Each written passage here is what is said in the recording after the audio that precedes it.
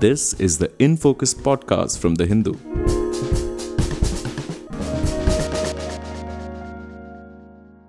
Hello and welcome to another edition of the In Focus podcast. I'm your host G. Sampath. With elections coming up in 5 states, it was expected that the union budget for the financial year 2022-23 would focus on addressing the crisis of unemployment. One of the things that Finance Minister Nirmala Sitharaman needed to do in this regard was to increase government spending, and she appears to have done so, increasing the capital expenditure outlay by 35.4%. A big chunk of the increase is meant for expanding the highway network. But will this be enough to draw in adequate amounts of private investment and ensure job creation on a massive scale? Also, how do we understand the logic behind the cuts in subsidies, with fertilizer subsidy, food subsidy, and petroleum subsidies all witnessing a clear decline? While job creation remains a primary concern, the allocation for NREGA, or the Mahatma Gandhi National Rural Employment Guarantee Scheme, which saw a surge in demand during the pandemic, the allocation for the NREGA scheme has also not been increased. In fact, there's a marginal decline in it as well. So, how do we assess the budget on the welfare front in the domains of health, education, and farmer welfare? In this podcast, we look to unpack the numbers of the union budget and get to the core of what it means for the common man. And our guest today is the economist Arun Kumar, who is the Malcolm S. Adiseshiah Chair Professor at the Institute of Social Sciences, New Delhi. Professor Kumar, thank you so much for joining us. Thank you for having me. Professor Kumar, in your piece a few days ago on pre budget expectations, you had identified three primary concerns or issues, if I may say so. Correct. These were incomes, employment, and privatization. How do you assess the budget on these three fronts? So, on these three fronts, the budget has not done much. Its arithmetic is somewhat faulty because it has assumed a 11.1% growth for the increase in expenditures and increase in revenues. Now, given that the economic survey has said that the real rate of growth would be 8.5%, it implies that the inflation that is being factored in is only 2.6%. Now, that is very unlikely because the inflation rate is currently running at 5.5% or thereabouts, and it is expected to continue there given the international rise in prices, given that US inflation is very high. So it's very unlikely that we will have an inflation of 2.6%. The inflation rate is likely to be much higher. So what I worry about is about the numbers, how good are the numbers that are there in the budget. A second point is that it is argued that the capital expenditures will be raised very substantially, as you said, by 35% over the budget estimates of last year. But that also does not seem to be very likely because if you look at the CGA figures for November 2021, that means the first 8 months of the current year, then the expenditures on capital items were about less than 50% of what was planned, the 5.54 lakh crores. So suddenly in 4 months, you're not going to achieve the target that was set for the year. And if you don't achieve the target for this year, it's very unlikely that you'll have a rise, to 7.5 lakh crores for the coming year. So these two items, which would have expanded the economy, these two items don't seem to be working in favor of expanding the economy and employment because the increase in total expenditure from about 37 lakh crores to about 39.4 lakh crores, that comes to 4.6%, which is also below inflation. So effectively, you'll be spending less than what you had spent in the current year. So both these items, I think, will fall short in terms of generation of demand, in terms of employment creation, etc. Now, I'm not saying there'll be no employment generation because you are going to spend more on. Let me just stop you here, Professor Kumar, just to clarify one point. You said by these two items, one is you mean the capital expenditure, and the other one being? The total expenditure in the budget. Okay, so you're saying that basically the issue is not so much that the government claims to have increased the allocation for capital expenditure. What you're saying is that whatever was allotted last year has not been spent, and they're not going to be able to spend it. So they don't seem to be in a clear position to explain how they will spend the money they have allocated. Yes. So while the schemes have been announced, But obviously, what happens is that while you sort of go through the year, one is not able to spend that much because the schemes, have not been fully factored in. They have not been really, what can one say, planned properly. The roadmap for all this Gati Shakti, etc., that needs to be prepared well in advance before you can actually do that. So there are delays and there are lags that take place, and therefore the expenditures don't come up to scratch. That's what's happened this year. That's happened earlier, and that's very likely to happen in the coming year. So to say that we have increased expenditures on capital items, the total expenditures, neither of them actually are really going to materialize, and therefore there'll be a problem. There'll be further problem because the Gati Shakti program of infrastructure is planning to create very capital intensive construction. Whether it be modern freight corridors or modern roads, etc. They are made with highly capital intensive work where big bulldozers, big cranes, etc. Operate, and very little direct employment is generated. Those schemes where employment generation could have been much more, like for instance rural development and agriculture, there you see that inflation adjusted the allocations are much less. So the emphasis, even if one achieves the capital expenditure target that is set, even then the employment generation would be far less, and the loss of employment in the rural areas and in agriculture, because the allocations are less, that will be much more. And therefore in the net, I don't think there's going to be much employment generation that will take place. So that's why I'm a bit sanguine about the target of employment being created, because we should look at the net, how much net increase in employment takes place as a result of the budget. Also, as you mentioned about incomes, those people at the bottom 60% who have lost incomes as the data has come out, they are the ones who are suffering, and they needed support in terms of increased subsidies so that they have purchasing power in their hand, and that would have led to increased capacity utilization, and then that would have spurred private investment even more. That's not happening. And then, for instance, farmers have been complaining that their cost of production has gone up, and like for instance, diesel prices have gone up, fertilizer prices have gone up. There are shortages of fertilizer. So the government needed to do something about that. But I think in both these items there is a cut. So the farmers, which is a very big chunk, they are also going to suffer more or continue to suffer as before. There's something needed to be done there. The micro sector, which is the other big employer in the economy, because the micro sector is 99% of the units of the MSME and employs 97.5% of the workers in the MSME sector. And the micro units have been suffering because of lack of working capital. When they close down because of the small amount of capital, they exhaust their working capital. And so they needed support there. But what the government has been doing since the Atmanirbhar Bharat scheme, which was announced in May 2020, is to lump the micro, small, and medium together. Now, once you do that, small and medium get the benefit, but the micro doesn't. And as I said, micro is 97.5% of the employment there. Now, if those units close down, then there's going to be further trouble. Then finally, I would say the demand has been shifting from the unorganized sector to the organized sector.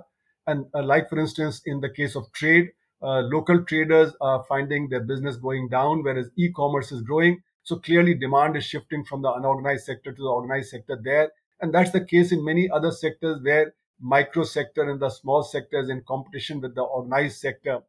So, in other words, the decline in the unorganized sector is not captured by our GDP data. And therefore, I don't buy the argument that our rate of growth is 8.5% next year, or currently it's 9.2%. Right.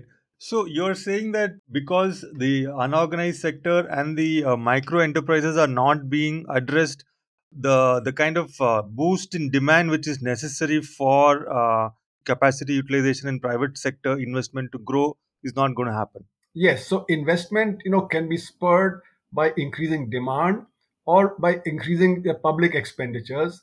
Now, as I said, public expenditures are going up by less than the rate of inflation.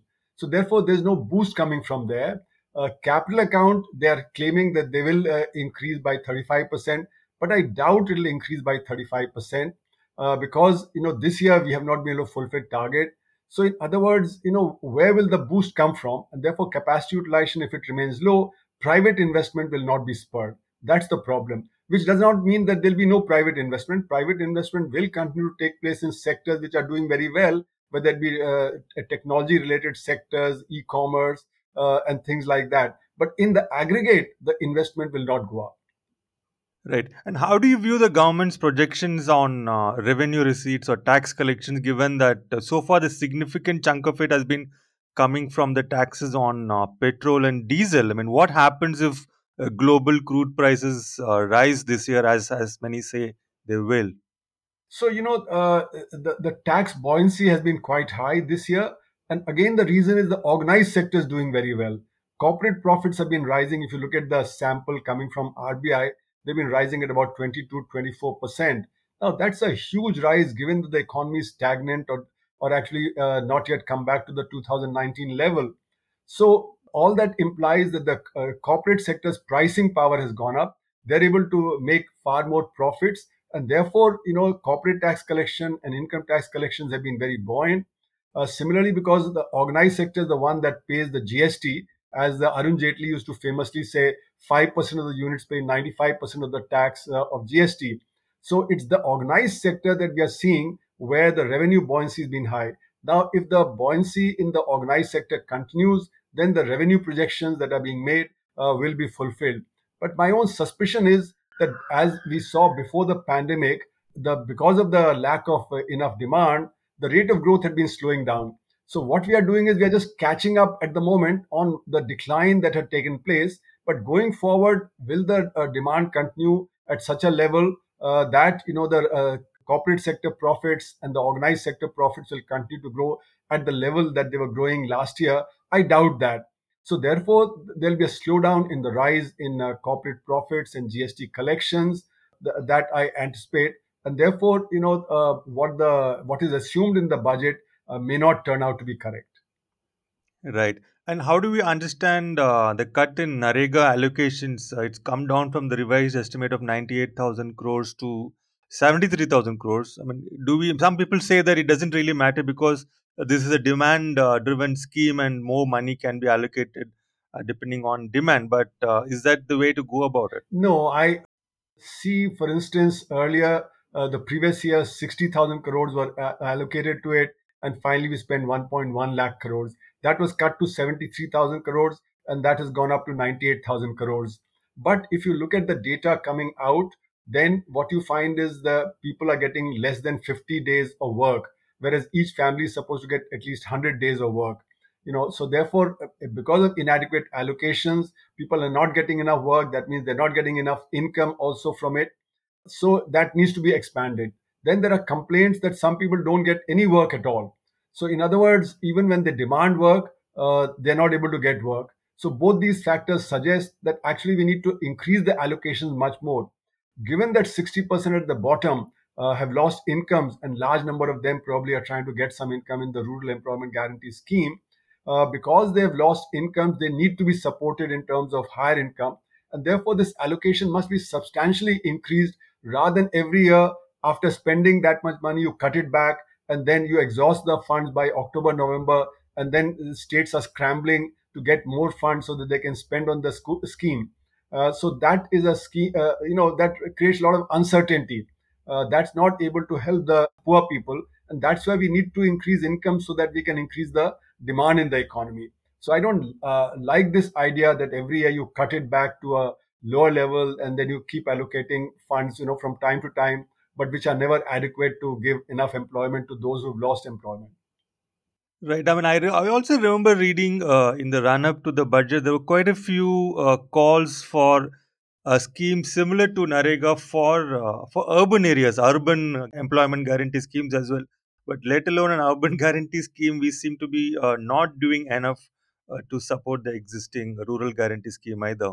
Yes, so we've been talking since demonetization about having a scheme for urban unemployed, because there are a large number of young people in the urban areas who are not able to get employment. And we've seen the protests that have taken place recently and protests that have taken place earlier, where youth is protesting for a lack of employment opportunities. So there is definitely a need to boost employment generation in the urban areas also, and that is slightly more tricky than creating employment through rural employment guarantee scheme. But it can be done because there's inadequate amount of expenditure on education, health. The quality of education and health is very poor in the country. So we can spend a lot of money employing young, educated people in the areas of education, health, and infrastructure that could be created in the urban areas and in the rural areas.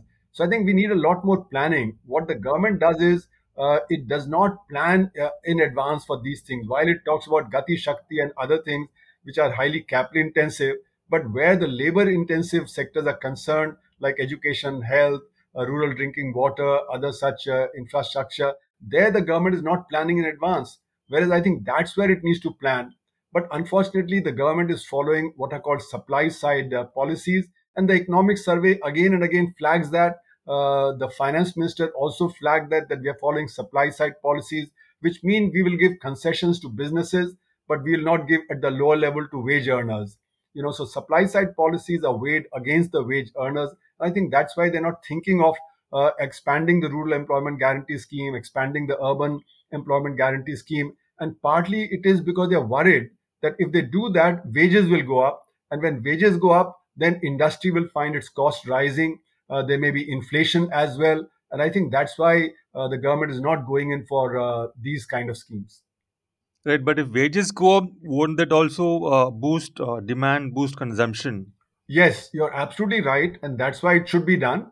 But the point is, the government, worries that businesses would be affected, their profits could be affected, and if inflation takes place, the middle class could start protesting more. So the political economy of it is that the unorganized sector acts as the reserve army of labor, which keeps wages down. So I think it may be a deliberate ploy that we keep the unorganized sector as it is, don't allow the wages there to go up. Right, you spoke a little bit earlier about health and education in the context of urban employment generation.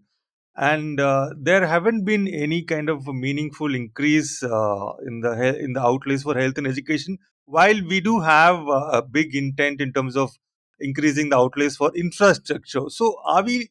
I mean, we also had this narrative of Amrit Kal and 25 years of prosperity, but what we are getting in the budget itself seems to be a big push for infrastructure, roads and highways and all that, but not enough of push in terms of healthy citizens and educated citizens. So, are we going to have a land of big highways, but people who are malnourished and uneducated? How does this vision of Amrit Kal fit in with the reality of poor allocations for health and education? So, as I was saying earlier, this entire scheme, is basically for businesses because they will get orders for these infrastructure projects, etc.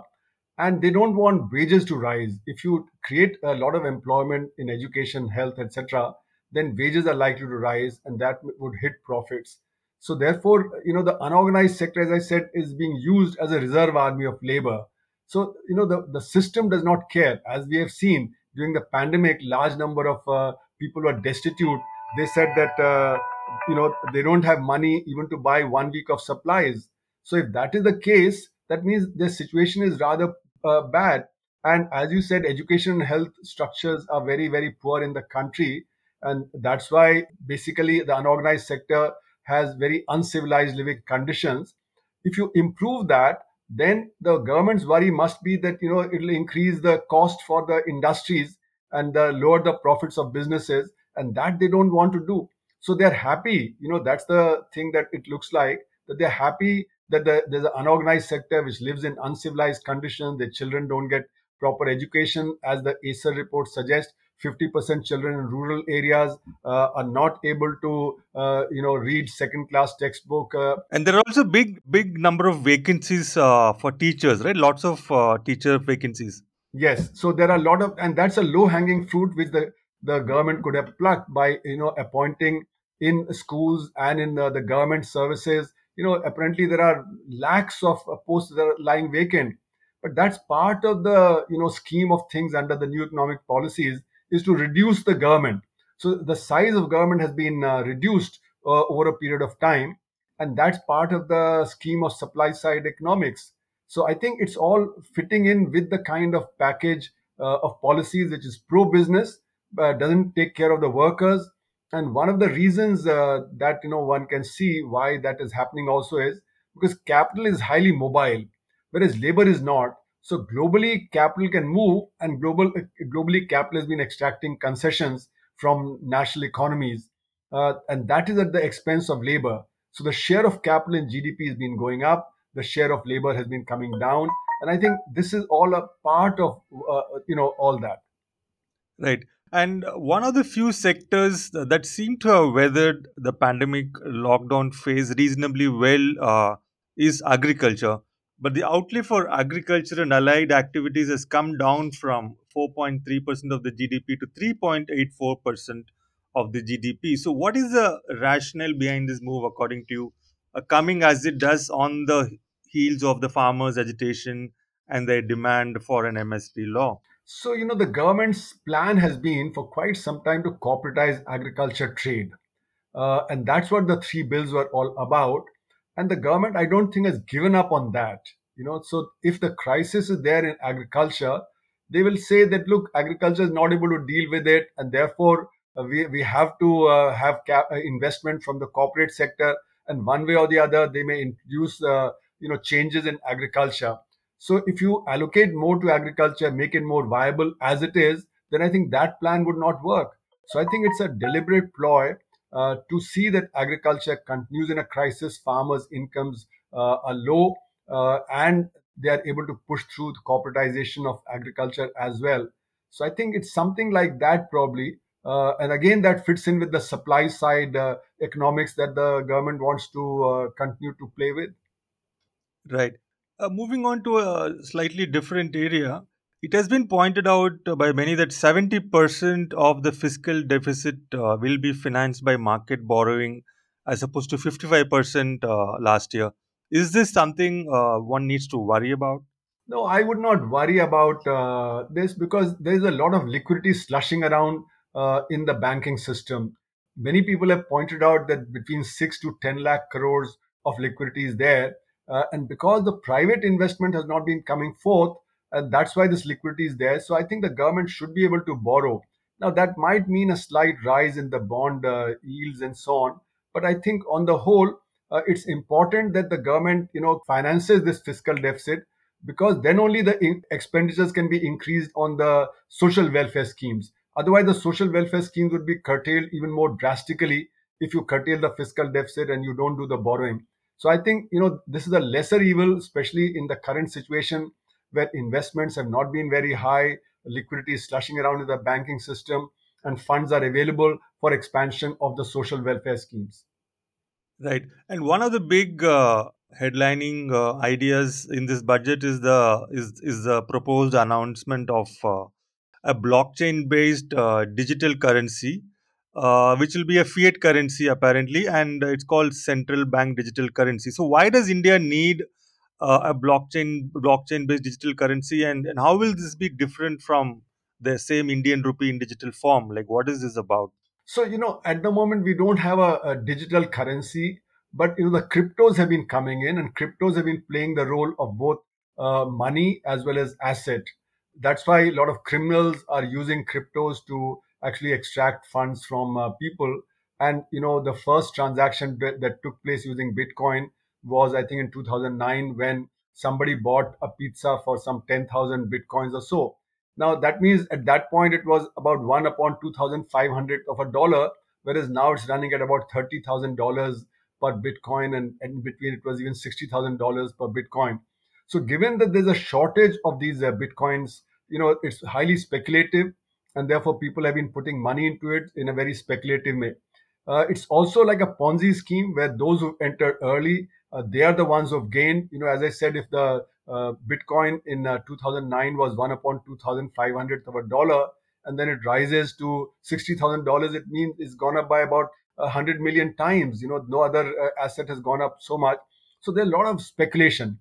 So what the government is doing is by introducing this currency on blockchain is to say, okay, there is an alternate way of transaction, but there'll be no shortage of it.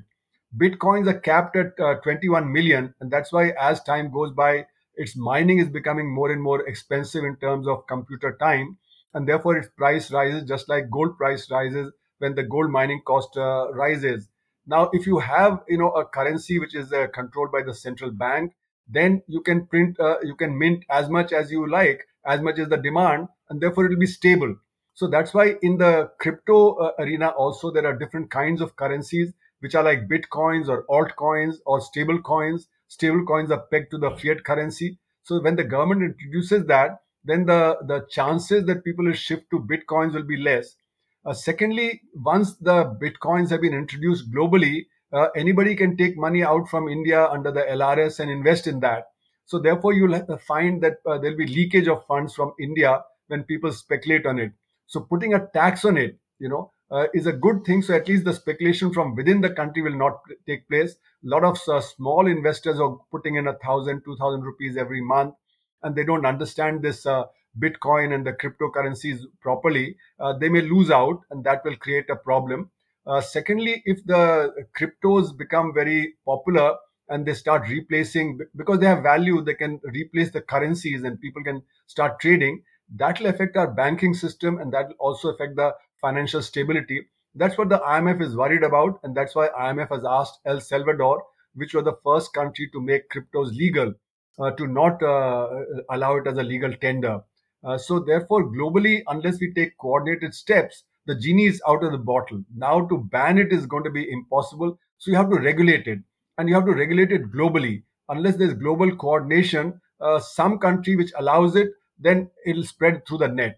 So that's why I think it's very, very important. But at the moment, the schemes are not fully fleshed out. The RBI probably is working at it, just like the Fed and other central banks are also working at how to deal with the situation, because it's a tricky situation. It's a new situation. Already the cryptos are valued at about $2.5 trillion, which is more than the gold. So this has become a big asset class, and we need to do something about it. Right, and the finance minister has announced that the crypto assets will be taxed at 30%. I'm a little curious about how this will play out, because I mean, you may have noticed that even last year during many of these high-profile sports events such as IPL and the World Cup, there was like tremendous amount of advertising focused on crypto, Bitcoin exchanges and Bitcoins and cryptos, and they were targeted at the lower middle class and those with not a lot of money.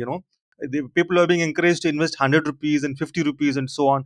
So how is this 30% tax going to affect the millions of not very rich people who have invested in crypto in response to this huge advertising blitz and hype around it? So as I said, it's a bit like a Ponzi scheme, because those who entered early, they are the ones who are going to gain. So I'm more worried that actually, a lot of people who will continue to invest because its prices are going up, they have to be dissuaded from doing so. Those who've already invested, say, some small sums of money, 20,000, 50,000, or something like that, they may lose a bit of money, but I don't think this scheme should be allowed to continue, because a lot more people, as they enter, it'll be smaller people, and if they begin to make big losses. And if you remember, in November last, it had gone up to $60,000. The Bitcoin is come down to about $30,000. That means whoever invested in it at that point of time has actually lost half the value. Then also, it's not easy to get into Bitcoins. You have to create wallets. You have to actually go through exchanges, and there are a lot of fake exchanges that are coming up. There are a lot of wallets that are being hacked. Recently, we had the Hamas hacking into some wallets and getting the cryptos from there. So there are a lot of criminal activity associated with it, and that's why I think it's good to try and stop it in its tracks at the moment, and not think about some people losing certain amount of money, those who invested earlier. I think we have to look ahead. And as I said, the genie is out of the bag, so we can't ban it, because if we ban it, then the money will simply be taken out through the back door, through the flight of capital, and continued.